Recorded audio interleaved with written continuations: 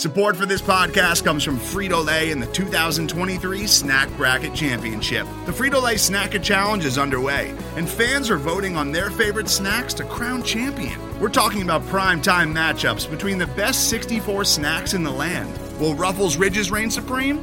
Can Doritos defend their dynasty? Or will Smart Food use their smarts for a surprise upset? Only you can decide. Get in on all the action for a chance to win up to $1,000 or a year's worth of snacks. Let your snacks be heard. Just go to fritolaysnacket.sbnation.com to vote and enter for a chance to win. No purchase necessary. Sweepstakes ends April 3rd, 2023. Void where prohibited. Year's worth of snacks awarded in the form of 52 coupons, each good for one bag of chips. See official rules at fritolaysnacket.sbnation.com. This is Let's Talk Tribe, the official Let's Go Tribe podcast, episode 60. You love Francisco Lindor. Recorded on February 6th, 2017.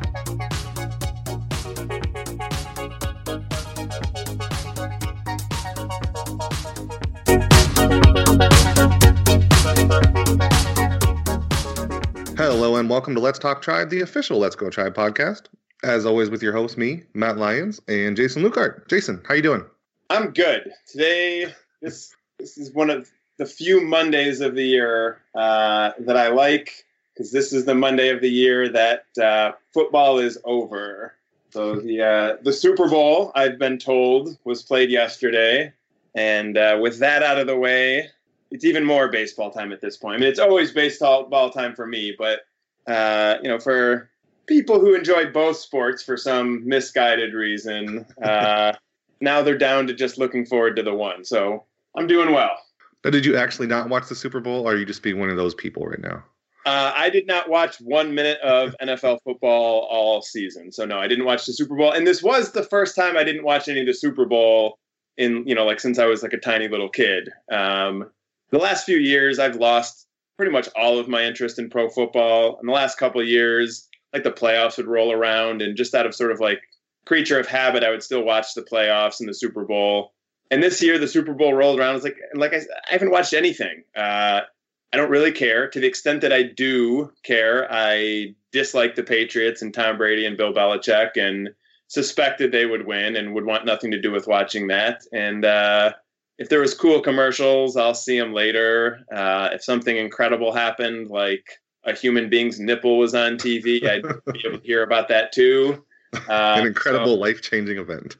I spent the Super Bowl putting insulation into the crawl space around my soon-to-arrive baby's nursery. That was probably time better well spent and more fun for the most part.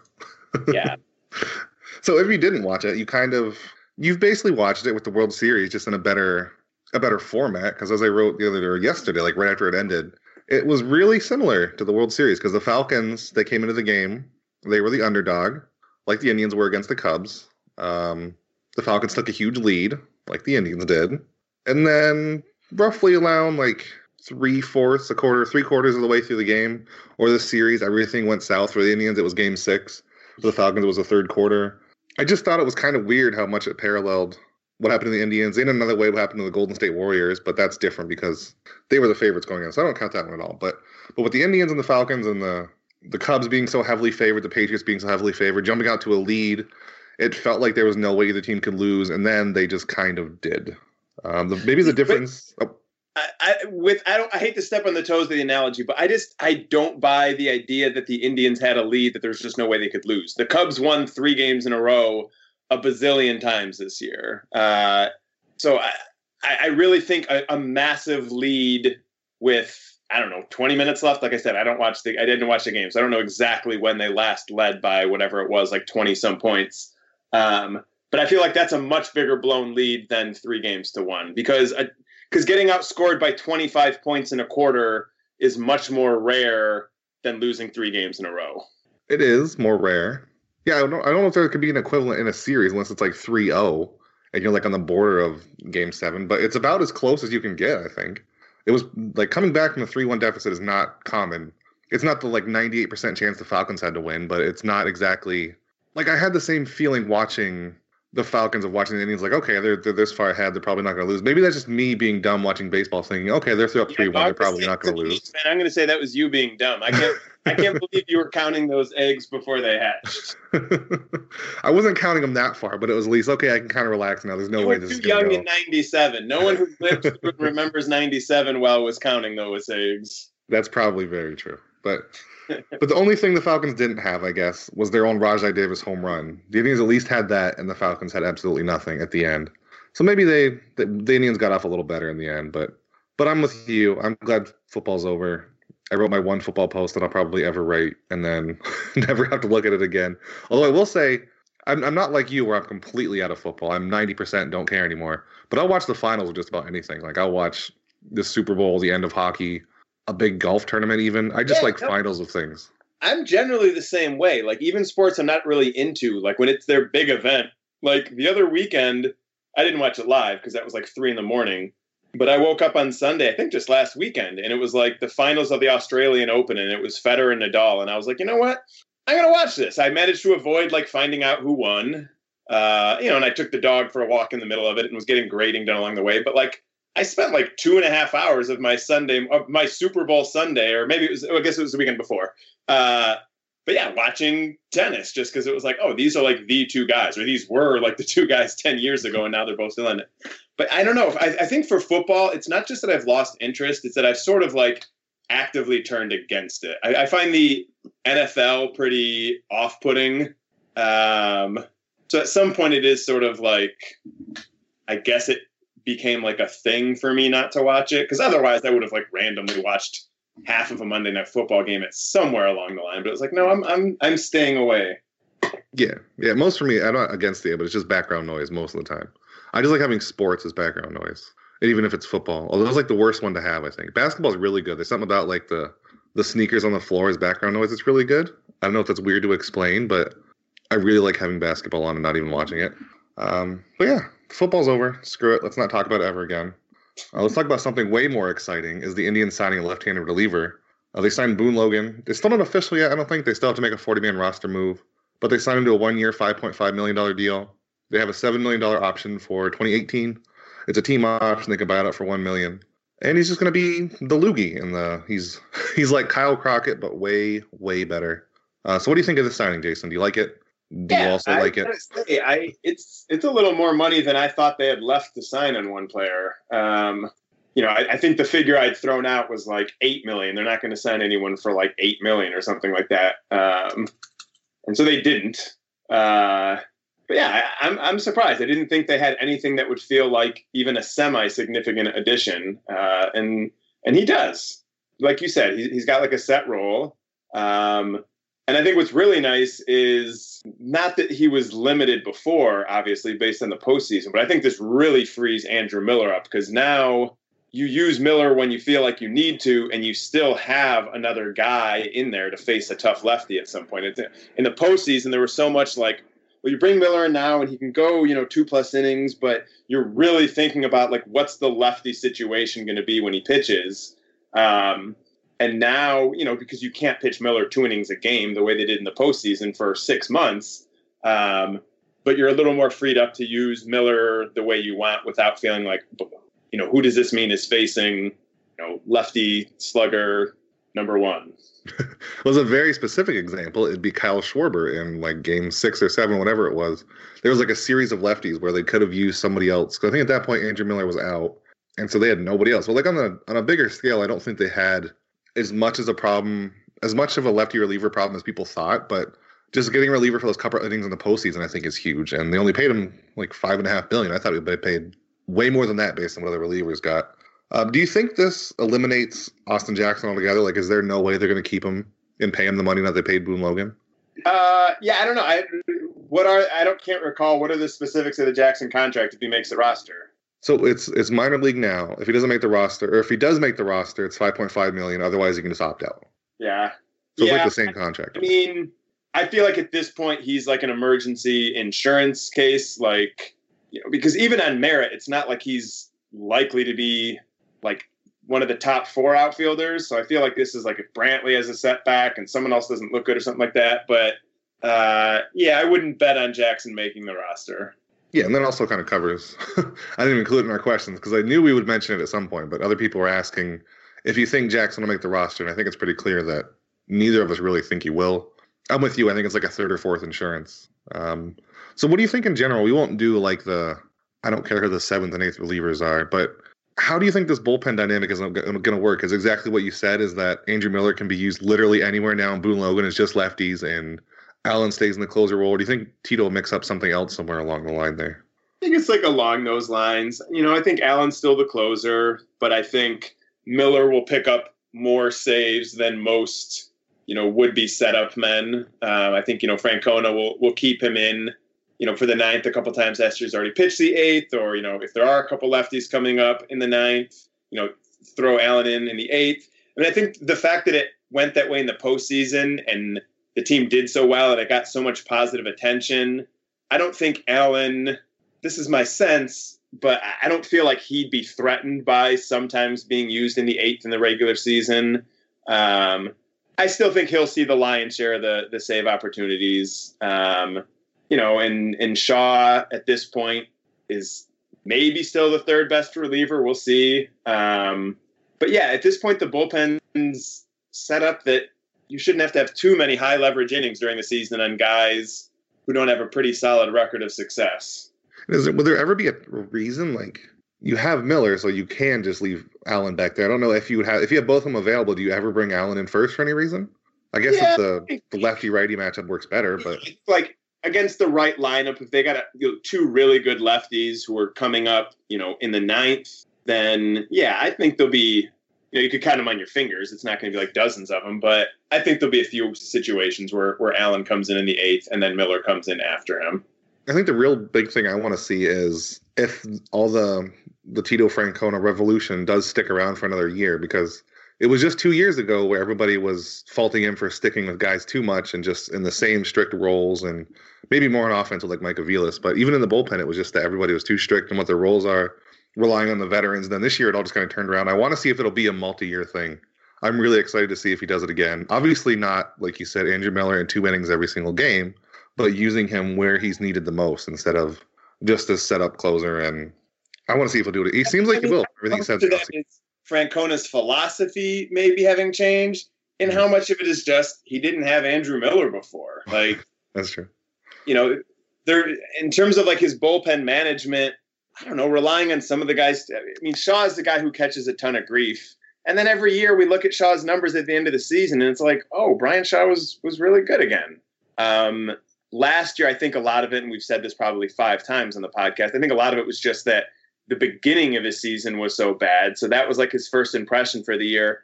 And then a reliever has a bad April, and it takes all season to make his ERA look pretty. So, yeah, I don't know.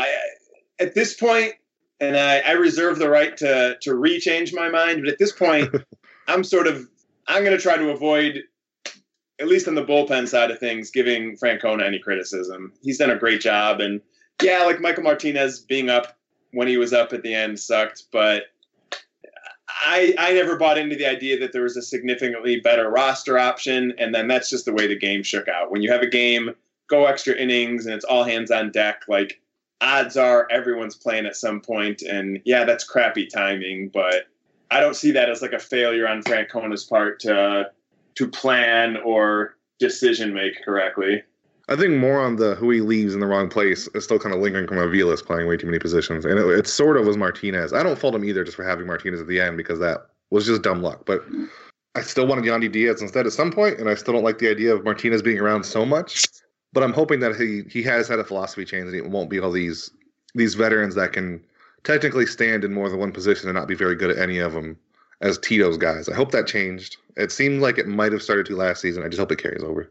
And it's not quite related to Boone Logan, I don't think. I already forgot. There's been so many, like, there's Richie Schaefer came in and he was gone. But somebody came in and now Jesus Aguilar is gone. The Brewers claimed him. Do we miss him? Do we do we play him off a song? Or? I don't even know why we're talking about him. We talked about him last week. Oh, we did? I didn't think we did. Never needs to be spoken of on Let's Talk Drive again. See, that's how forgettable he is. I forgot we talked about him last week. I don't know. Who do you have any idea who they might get rid of for Boone Logan? It's just going to be a reliever, right? I can't imagine anybody else. Yeah, I mean, in terms of the current 40-man roster, it almost has to be a position. I mean, another pitcher, because that's like that's like 2/3 of the 40-man roster right now is pitchers. Like there aren't really any position players to be squeezed right now, I don't think. So yeah, it'll be some reliever who I'm going to not remember he had been on the 40-man roster in the first place when I see that transaction. Yeah. I don't know if they'll do, like, if they want to keep as many lefty reliever options as possible or get rid of a righty. I don't think it's going to be anybody like Kyle Crockett, is it? Like anybody who might touch the major league roster. I can't even think of like the bottom minor league bullpen arms who would even be eliminated, but I don't think anybody be anybody major or surprising. No, the fact that you can't think of who it might be is exactly why it doesn't matter. Right. It's going to be, again, we could pull up the 40-man roster and start naming guys on it, and a few of them I could make up fake names, and you wouldn't know for sure if I was making them up or not. Player McBaseball, I think he's going to be DFA'd. It's only a matter of time. So anything else on Boone Logan? It's exciting. I did not expect it. I don't know if you did. That's who I thought they're going to get the trade deadline, not Andrew Miller. But so I'm perfectly happy with him getting him now. That's basically my final thought. I'm excited. I want him to be here. I want everybody they've signed to be here. It was a great offseason. Yeah, I agree. It's gone well. I mean, to me, it's Edwin Encarnacion and footnotes. But I think Logan's a little more than a footnote. That's a pretty big reliever signing. Like, I don't know.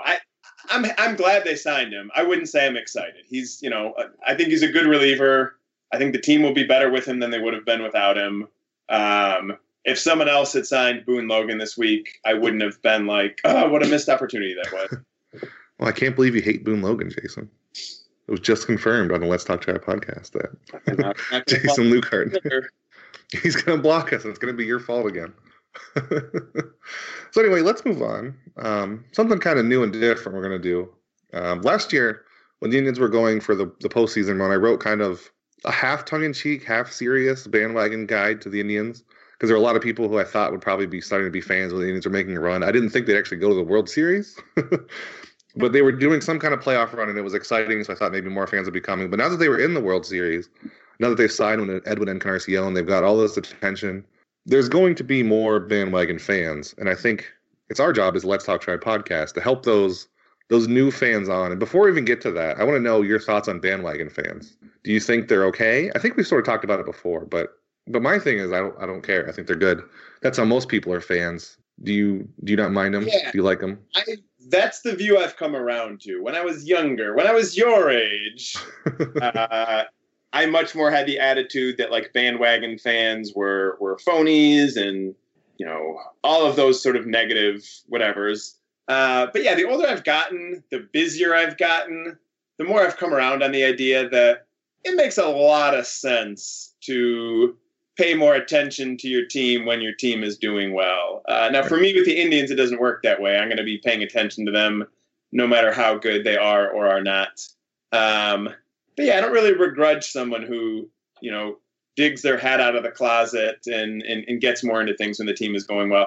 I do think you can only, get out what you put in. And so I do think those of us who like follow the team closely 12 months of the year, good times or bad, I do think fans like that can take more satisfaction from the success just because you've put so much emotion into it. But yeah, the more the merrier. Yeah, and the older you get, I think the more you also realize that you started liking the team when they won, and it just kind of makes sense that more people will. And I also wonder if it's wait. No. What? I did not like this. Not you. I mean the royal you. Okay, all right. Just want to be clear. A lot of people start liking the team when they win. Indians inspired Major League because they were terrible. Right. When you were a kid, like in the 50s, they were not very good, but they were good in the 50s too. Whenever you were a kid, like the 60s or 70s. Boudreaux had just retired. And dark time. And you were a strapping young lad. But no, I think in general, like a lot of people say, like when I was a kid, I watched them win, and now I like them, but I don't like these bandwagon. It doesn't make any sense. Yeah. And I also wonder. So we're both welcoming them. So what messages do we want to pass along? What information do we want to pass along to help them get by? So I'll go first. I'm going to just come out swinging at people first here. My first tip for a bandwagon fan is don't be an ass. The Indians, they were really good. It was fun. It was kind of fun talking during the playoffs, but don't be, this doesn't even just apply to just bandwagon fans, but maybe like new fans coming on will get overexcited and get way too much into it. But just in general, the Indians were in the World Series. They're probably going to be good this year. Just don't be a jerk about it. It's okay. I like trash talking in a fun way, but like don't genuinely be a jerk over baseball because your team is good, especially if you just started liking them. But even if you haven't, there's no real sense to it. Let other people enjoy their thing. If they're into going back and forth with you, go ahead and do it. But if you're just being mean to be mean spirited, you're just ruining everybody's fun. And I don't care what team you're a fan of, don't do that. Yeah, I think that's good advice. And that's good advice for new fans and returning fans, because there are plenty of returning fans. I think returning fans might eat it more. I think new fans will know it already.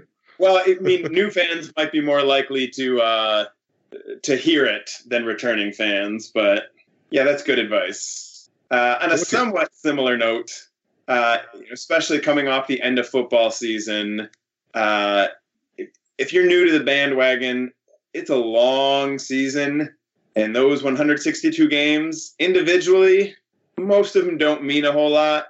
So you gotta ride things out, and don't let yourself enjoy the winning. You can always enjoy the winning, but don't freak out over a 3-game losing streak. Don't freak out if Corey Kluber gives up 2 home runs in a game. Don't freak out if Francisco Lindor goes 0 for 4 and makes a throwing error. This stuff happens. And you can lose a game 22-0 like the Yankees did to the Indians one time, and you can bounce back and be just fine. So don't, it's not an NFL, this game is life or death situation until you get to late September. Then, depending on how things are going, then you can start to take it that way. But keep yourself calm in April, May, June, and July. It's remarkable how much people don't know that one. Like maybe it's because I see more people's reactions now, but it's just the same thing every year. Like a team gets out to a hot start and they're the new World Series favorite, and then they White Sox all over themselves, and then they're terrible, and people wonder how that could happen. And it's going to happen again this year. Some team is going to be great, and then they're going to be terrible. The Indians are going to be great for a while, then they'll be terrible for a little while, then they'll be good. That's just how it happens. Do you think bandwagon fans are less or more susceptible to that? Like, do new fans realize that I'm just here for the excitement, and whatever's going to happen is going to happen? And like maybe older fans have seen it so many times that they think they're just spiraling down again. If success is what drew you back to following the team, then I feel like a lack of success is more likely to turn you off. So I don't know that they're more likely to rant and like the sky is falling, but I think they're potentially more likely to sort of start to tune things out. And like, don't tune things out. It's a long season. Stick with it, but it's kind of a low frequency for a lot of the sticking with it. Pace yourself. Yeah, and I will say it's okay to get caught up like during games. Just learn to let it go immediately afterwards, because you're gonna do that a lot. But baseball's a lot more fun when you get like tensed up even like in the middle of June, get tensed up during a game. It's always fun. But yeah, as a general rule, I like that one a lot from bandwagon fans. So Indians specific one here. If you're a bandwagon fan, you should know that you love Francisco Lindor.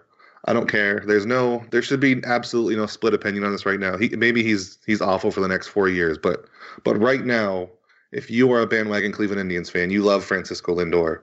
As a 2B here, I would say you should know that he should have won Rookie of the Year over Carlos Correa. But that one's not important. The main part is you love Francisco Lindor. If he's not the face of the franchise now, he's going to be, assuming he keeps playing like this. He's got way more power than he thought we would. He's great on defense. He smiles a lot. That's cool. He's just one of those players that has fun, and he wants to be a face of a franchise, which is rare, I think. I mean, you have like Mike Trout, who's just kind of there. He's not nearly as exciting as a person, I don't think, as Lindor is, like on camera and outgoing wise. But yeah, you love Francisco Lindor. And don't take his defense for granted. Is also another kind of subsection of this, is that he's going to make everything look so easy when he has a bad game, which again, this kind of goes back to years. When he looks bad on defense once in a while, that doesn't mean he's terrible. It just means he's so good 99% of the time that it sticks out when he's bad. So as a bandwagon fan, you love Francisco Lindor. That's all that's to it. Let's see. For next one, all of your drone jokes have already been made. You missed the boat on those. You're going to have to find something different to make fun of Trevor Bauer for. That's a quick minor one, though. I guess we kind of already touched on this, so unless someone is... Let's sort of... You can build off that one for a minute. Can we say, like, don't hop in on old jokes right away before you know, like, the context and, like, how often they've been repeated and beat to the ground? You're talking like Let's Go Tribe users? No, just in general, like the drone jokes or anything. I mean, there's a whole thing for Let's Go Tribe users that we can go into.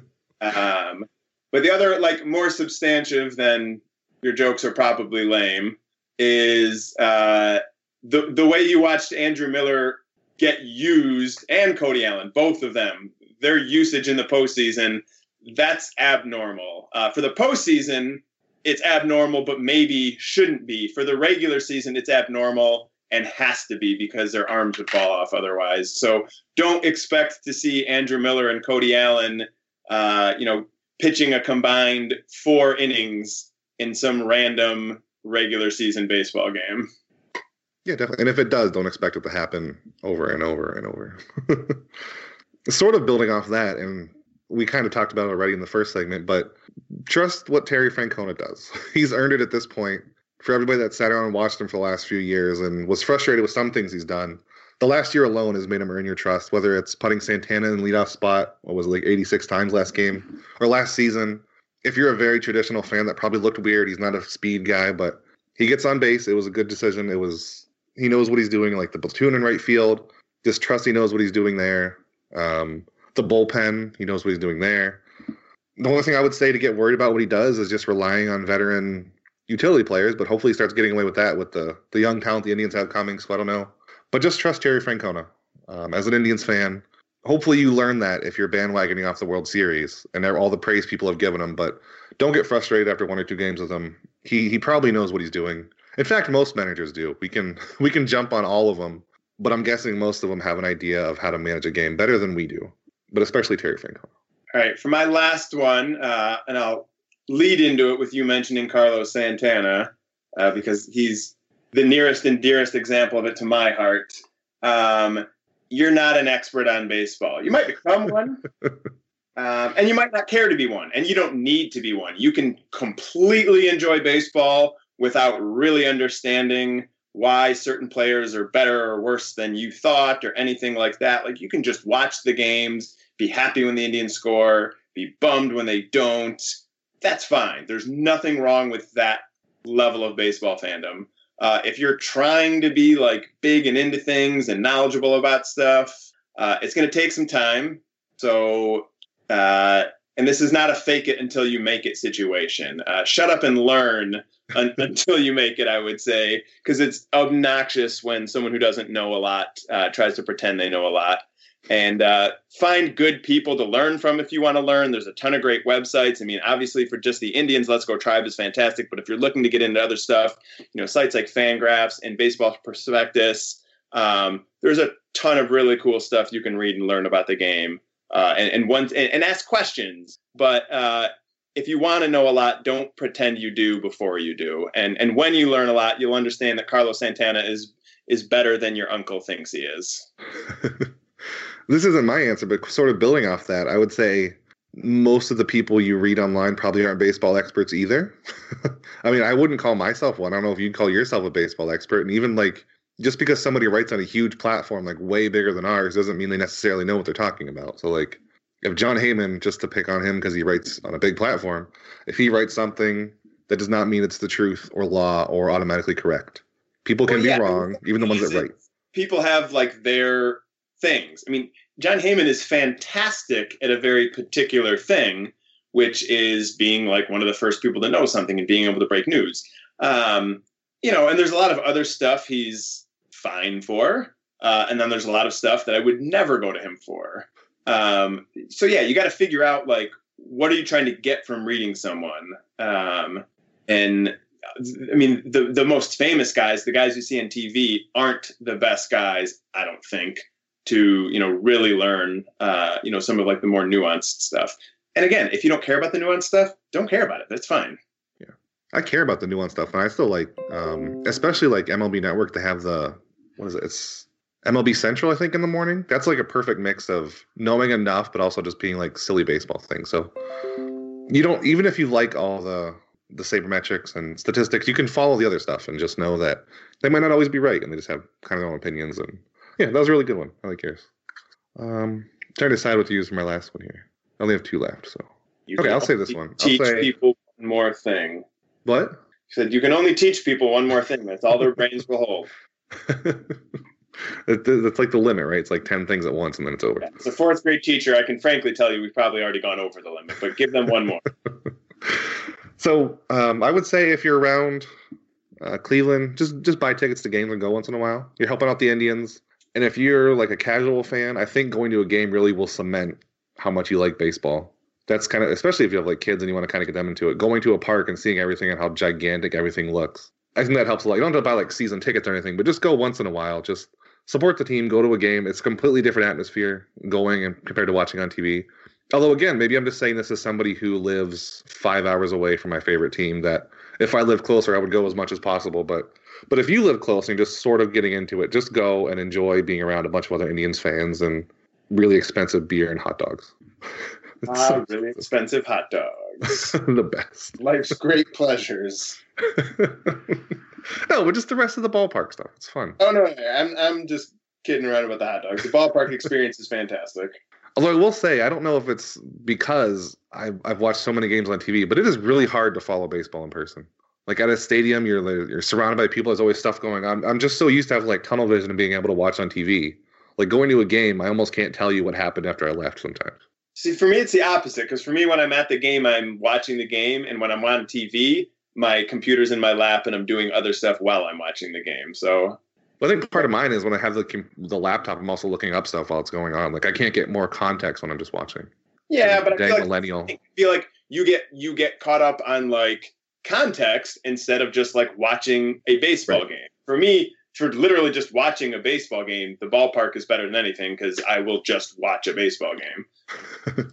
Yeah, that's true. And I've also never gone with like really dedicated baseball fans. It's just been like friends or my wife or not my kids yet, but just my wife who's just sort of into it. So it's not like they want to go do other stuff and look around and all that kind of thing. So although I do go to I'm going to try to go to more minor league games. And the ones I went last week, it was really fun, like sitting and being able to focus just by myself in a minor league game. I'd love to do that for the Indians sometime, but it'd be kind of weird to drive 5 hours to go to a game by myself, I think. Yeah, that's it. If you're a bandwagon fan, there you go. Don't be an ass and a bunch of other good stuff. And if you are a bandwagon fan, welcome to watching the Indians. I think it'll be fun. This is kind of a good team to jump into, I think, because they're good now and they're going to be good for several years. Like, you don't want to jump into being a Royals fan now, other than the fact you're going to be a Royals fan, which is bad enough.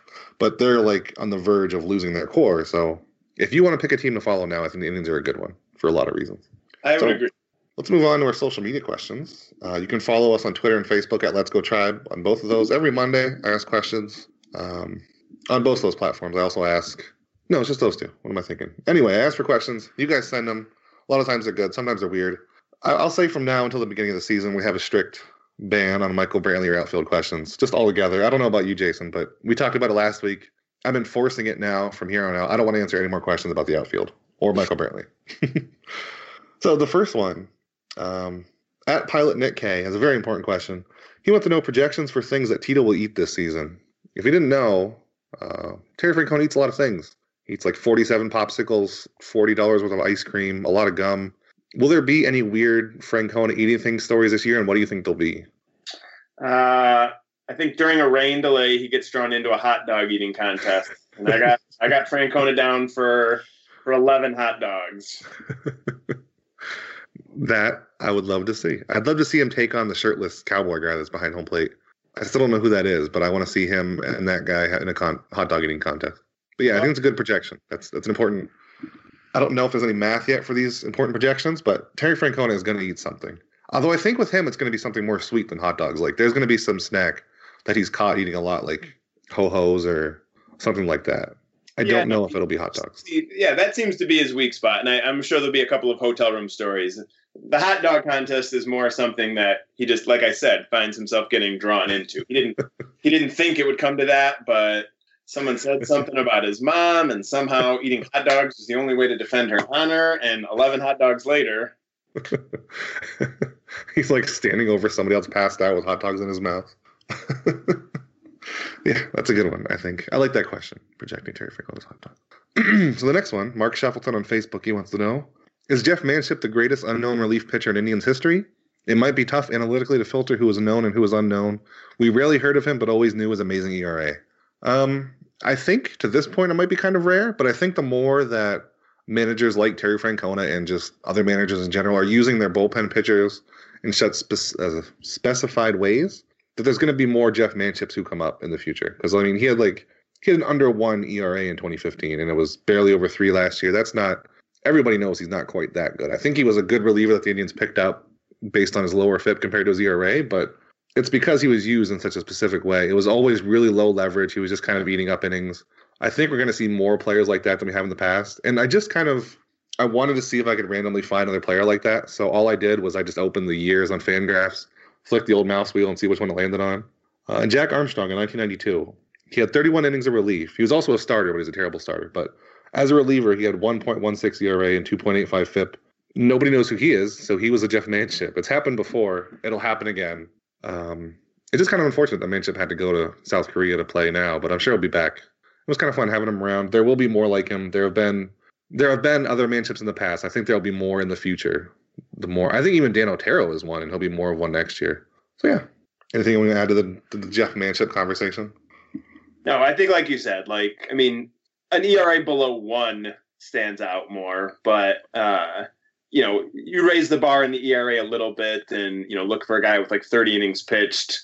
There's a decent number of guys who, have seasons like that. It's not always going to be on the Indians, but those kind of pitchers are going to exist. Yeah, exactly. Guys like that exist. It's fun while it lasts. In his case, it didn't last. But yeah, I don't think he's some incredibly, rare bird that we'll never see flying across the skies of Cleveland again. Or a very rare ship that we'll never see on the shores of Lake Erie again. Yeah, see, Jason, that's a ship pun because his name. I set that did you knock right out of the park. So the next question is a very hard one. I hope you researched it, and I hope you looked up stats. I want a full, detailed answer with cited sources. Giorgio Michael Sotimio on Facebook wants to know, who gets the ball for opening day? Jason, think long and hard about it. Please consider all your options, and tell me why it's going to be Corey Kluber. I mean, it's not going to be anybody else, is it? The only other sort of option is Carlos Carrasco. Because he was the team's best pitcher last year, which is one common predictive factor. He's also been the team's best pitcher over the last 3 or 4 years, which is also a common predictive factor. Really, the only time when the team's best pitcher the year before isn't the starter is when the team has, someone who's been good longer and just maybe was hurt the year before or had a slightly down year, or the guy who was better than him the year before was his first great season. In this case, Kluber's the guy using either of the categories. Carrasco is a really good number 2, but Carrasco wasn't as good as Kluber last year, and it's going to be Corey Kluber, unless if it's not Corey Kluber, it means something's gone really, really wrong. That's what I was going to say. Yeah. But it will be Corey Kluber. It will be Corey Kluber. Everything's okay. It will be Corey Kluber. Yeah, if you read this or if you heard this question and then immediately went to a coma and woke up on opening day and you saw Carlos Carrasco on the mound, freak out, run around, find out what happened, because something somewhere went terribly wrong. I mean, yes. Maybe Kluber had an awful spring, or maybe he was injured, but something bad happened, and Carrasco is now. Nothing against Carrasco. It's just, like you said, Kluber was better last year. There's no reason. Kluber would be the opening day starter for 27 different teams if he were on that team. He's a fantastic pitcher. Yeah, that's kind of how it works. So last question here is from 330 and 513 on Twitter. He wants to know, if you could bring back any former Indian player all time to play on this team, who would it be, and who would he replace? I'll let you take this one first. All right. Well, I'm torn between 2 different answers. I'm sort of tempted to let you go first, just because maybe you'll eliminate one of my answers. But I guess maybe now I ruin your answer if I go first. Do you want me to go first? I have a couple if you want me to go first. You go first. First. So I have an old one and a new one. I'd say the old one I would want to see. After we both our answers, I'm going to have a qualifying thing for this. But for now, let's just do both our answers. So the older one, I was going to say Lou Boudreau. I'd want to see somebody of his caliber also managing the team and playing at the same time. That's something I would want to see. I want to see how good he would translate to playing today.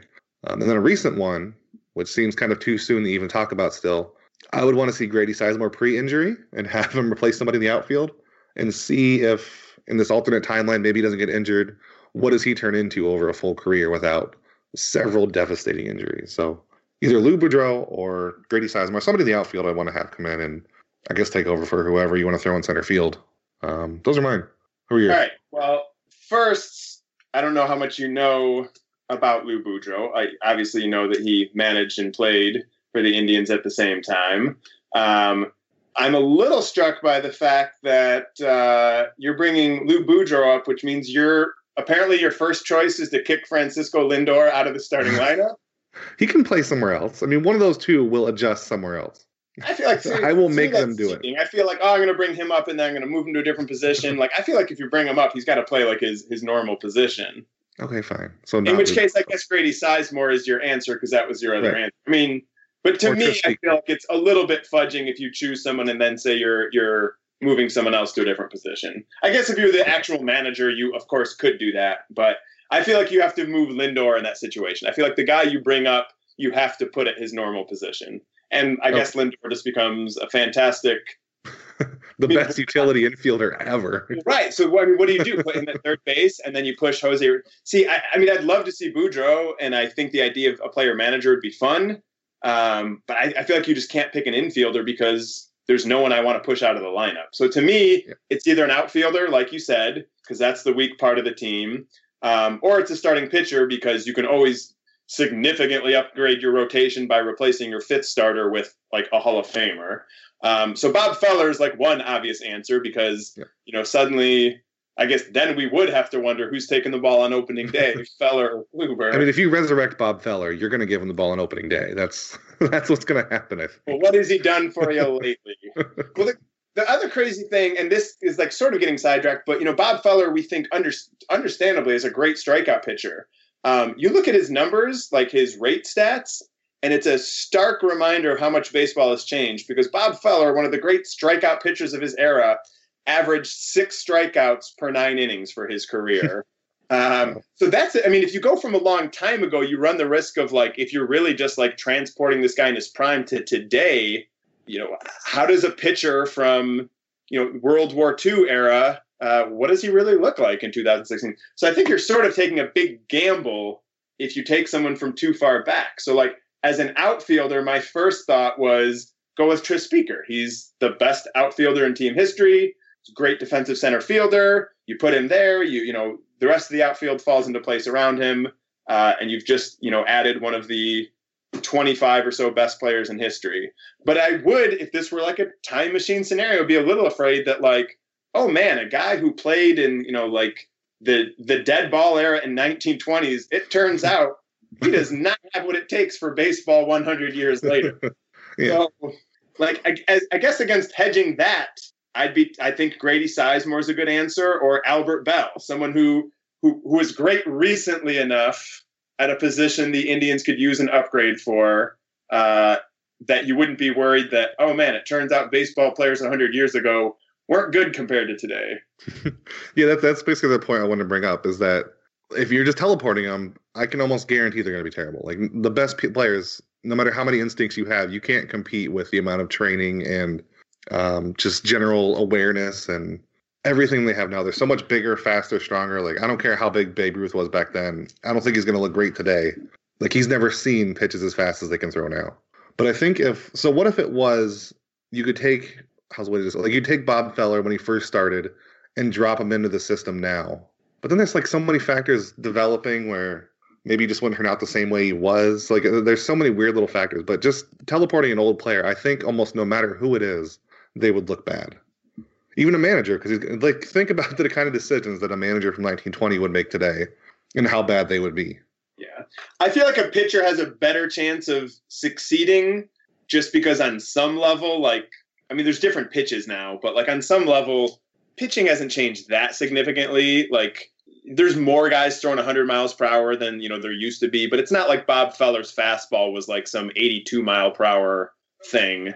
And I'm confident that Bob Feller, working with Mickey Callaway could teach him 1 or 2 new pitches if that's what was needed. So I'm pretty confident Bob Feller could come into today's game and still be a great pitcher. Whereas Tris Speaker, like you said, like the conditioning And it's not like, oh, well, he got a lot stronger because he lifted weights over the offseason. Now he's ready. No, because like that's going to change all sorts of other things. I think you're right. I think any position player from that long ago, in terms of hitting, is going to look overwhelmed. Like I think, the great fielders are still going to be great fielders. I mean, they're going to have a better glove and cleaner infields. Like I think great defense 100 years ago would be great defense today, but hitting is the baseball skill I think would fall off the most in this time machine scenario. Well, would defense even hold up too? Like, are they seeing the same exit velocities as they would now? Like, that's another big difference. They're not seeing balls hit nearly as hard coming at them. They'd be playing in much better conditions with better lighting, with better equipment. I feel like a lot of that is just like instincts, quick, first step and stuff like that. I feel like those adjustments would be more makeable than hitting. Yeah, like either we would agree that hitting would be obviously the biggest drop off. Like that'd be the hardest. Do you think like I think given like a little time, I don't think like Babe Ruth wouldn't even make a team today. I don't think that's the case. Whereas basketball, I do think that's the case. George Mikan, who was like the first superstar of the NBA, I don't think could start on a D1 college team today. No, wait. So you think Babe Ruth would make a team? I'm saying I don't think he would. That's my No, yeah, I general think thought. Like just dropping him from a time machine, I don't think he'd get very far. I don't think like the next day he's in the start, but I think given a fairly brief amount of time, Ruth was good enough. He'd adjust and still be a good player. Right. And then, so like basically the biggest, in a way, what we're saying, like the skill that carries over the most is just baseball instincts. That's the only thing you keep from like switching over to the new kind of training and all kind of adaptations they have now is just however well you knew the game back then. Because obviously how strong you were or how fast you run back then is completely irrelevant now. The hand-eye coordination is still there. I mean, right. There's a lot. I mean, there's a lot that's still going to be the same. But you got to adjust to a ton of different pitchers. You got to adjust to a world where you don't see the same pitcher 4 times in a game. You've got to adjust to a world where everyone else has been on. Most other people have been on some sort of like strength training regimen that didn't exist for you that you can't just like catch up on in an off season or something like that. I think great players, enough of their instincts, they'd still be good players, but I don't think they'd be great players. So, I mean, Tris Speaker was a better player in his era than Albert Bell or Grady Sizemore was, but Albert Bell or Grady Sizemore in his prime, I'm not worried about the time travel adjustment. When do you think that line is? Is that like... I mean, I think the farther it goes, the more it gets. But I mean, especially... And Speaker played on both sides, and most of Speaker's career was after the dead ball era.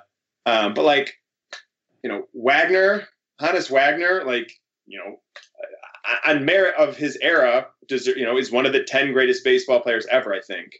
But the game was so different then. Or pitchers from the 1800s when, like, the mound was always the same distance. Like, you look at old pitchers' numbers and, Old Hoss Radburn, and it's remarkable, but it's also a stark reminder of, like, oh, yeah, that was 1800s baseball wasn't really what we think of as baseball. Yeah. Whereas, like, I think Willie Mays, you take 1951 Willie Mays and drop him into 2017, let the Indians sign him, and I'm confident the Indians have a fantastic player.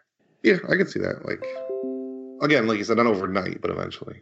I mean, frankly, that's really... big divide is 1947 because Tris Speaker just played against a bunch of white guys. And not that they weren't great baseball players, but like the pool of great baseball players who were being picked for Major League Baseball, was limited. Whereas once you get into like Mays and, the 1950s, at that point, you've still got like foreign influx more recently. But I think, end of the dead ball era and end of segregation, I think those would be kind of the two single biggest events in changing things. Yeah. Now I say we reverse it and we send Mike Trout to like 1912 and just see what happens. It's gonna be ridiculous, right? There's no way that he would get hurt by that. Send LeBron James to like 1957, and I mean he would look like he was an alien. He wouldn't seem like he was the same species as the players he was playing against. Yeah, there was something in like football, like the what was the Redskins the hog or whatever, their huge offensive line. Like all of them were smaller than like the smallest defensive tackle or offensive tackle on the Chargers. William Perry, the refrigerator, right. And like on the 85 Bears. I was like, oh my God, he's so incredibly overweight, and he would be undersized and he'd be like a fullback on the small side. Yeah. Yeah, I think it's a really interesting idea and conversation that we'll unfortunately never be able to test, because I don't know how you could possibly simulate that. Like, you can't account for. Yeah, unless you think time travel is possible, which, as my wife can tell you, I do not think time travel is possible. So I don't think we're ever going to find out. Just to be sure, if there's any time travelers who hear this in like 20 years, you can just walk in my door right now, and then I'll believe it exists. Hold on. Nothing. All right. So it was worth a shot. Tried. There's no time travel. We'll never find out. Yeah, those are our questions. So what's new coming up for you, Jason? Counting down the days till that baby arrives. Met about 4 weeks from the due date. Not even, a little less than 4 weeks from the due date. So frankly, baby could show up 10 days from now and it wouldn't be a huge surprise. It is a reminder, I got some stuff I need to get done before that baby arrives. So what do you have left? Well, I mean, I'm going on leave from work, and anyone who's not a teacher might be surprised by how much work there is to get done before I go on leave. Yeah. Okay. So you got the room insulated. That's a big thing. Yeah. Baby, you said, I think a couple weeks ago, you said you had all the furniture already, right? Yeah, all the stuff's in, and now that everything at this point, the house is ready for the baby to show up. I think we're as ready as we're going to be. Cool. That said, I want the baby to wait, though. I want the baby to be a little late, not a little early. That just works better for some of the other stuff I've got going on. So, baby, hold tight. I got stuff to do, baby. Just stay in there for like one more week. I think ours, like our second it was to the point where she had to be induced. He was like waiting there so long. Yeah. That gets really annoying when it's overdue, because it gets so much worse. Like there's just this line of like, okay, it should be here now, and it's not, and I want it to be here. But it'll happen eventually. And the only other thing, we talked about it before. I might as well mention it now. I don't know if we'll actually get anybody, but I bought I didn't know it didn't come out till like the 10th, but the Baseball Prospectus Annual came out, so I'm going to read over that this week. I'll probably write a post about the stuff that's in it, like what it says about the Indians. And then hopefully next week we'll have like we'll make that our talk about the annual show. Maybe we'll try to get like Emma, I really don't want to try to pronounce her name live on air, but Bella Kalari, I think. She wrote the Indian section along with David Brown. So try to get one of them on, or one of the other writers, somebody from BPN, to talk just about, they're all smart people over there. So no matter who we get, it'll be great. But just to talk about the Indians and the whole BP annual, because it's one of my favorite baseball things. So somebody to talk about too about that would be great for an episode, I think. Then after that, we'll have like only 1 or 2 left before you take your leave from the podcast and abandon us all in the darkness. Yeah. But we'll have other people on it. The podcast isn't going to go away when Jason goes away. It'll be worse, obviously, because Jason is like 90% of this podcast. Other than technical stuff. But the talking, the parts that matter, is mostly Jason. But we'll replace him with several people and robots and things until he gets back. I like some of these robots. Listen, we're working on robots to replace you. I've been recording your voice. I'm going to just type out everything you've said, and I can just make it say whatever I want. It'll be great. Oh, man, you're going to make me say so many bad things about Carlos Santana. I love Joba Chamberlain. It's going to happen. Okay, so anything else before we sign off, Jason? That's it for me. Okay, see you around, everybody.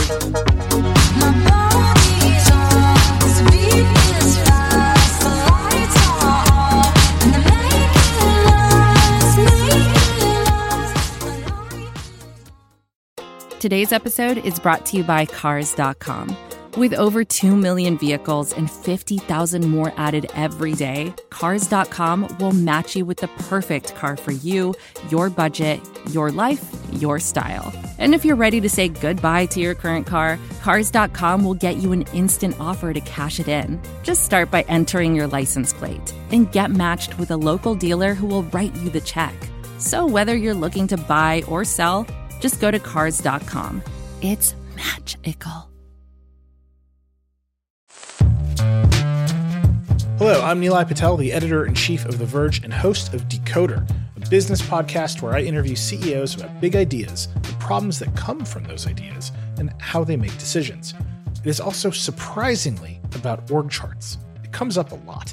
We're launching a new limited series that we're calling the Centennial Series, where I talk to CEOs of companies that are over 100 years old, like Xerox, Barnes & Noble, and more. There's no 100-year-old company that's without its struggles, and it's been fascinating to talk to these CEOs about which parts of these companies' history are important and which parts they can let go. A little spoiler for you, if a company is over 100 years old, there's a lot of drama to talk about. It's been a good time. You can listen to the Centennial Series right in the Decoder feed. New episodes of Decoder are out on Tuesday, and the Centennial Series is out on Thursdays. Check it out. We think you're really going to like it. You can get it wherever you get your podcasts.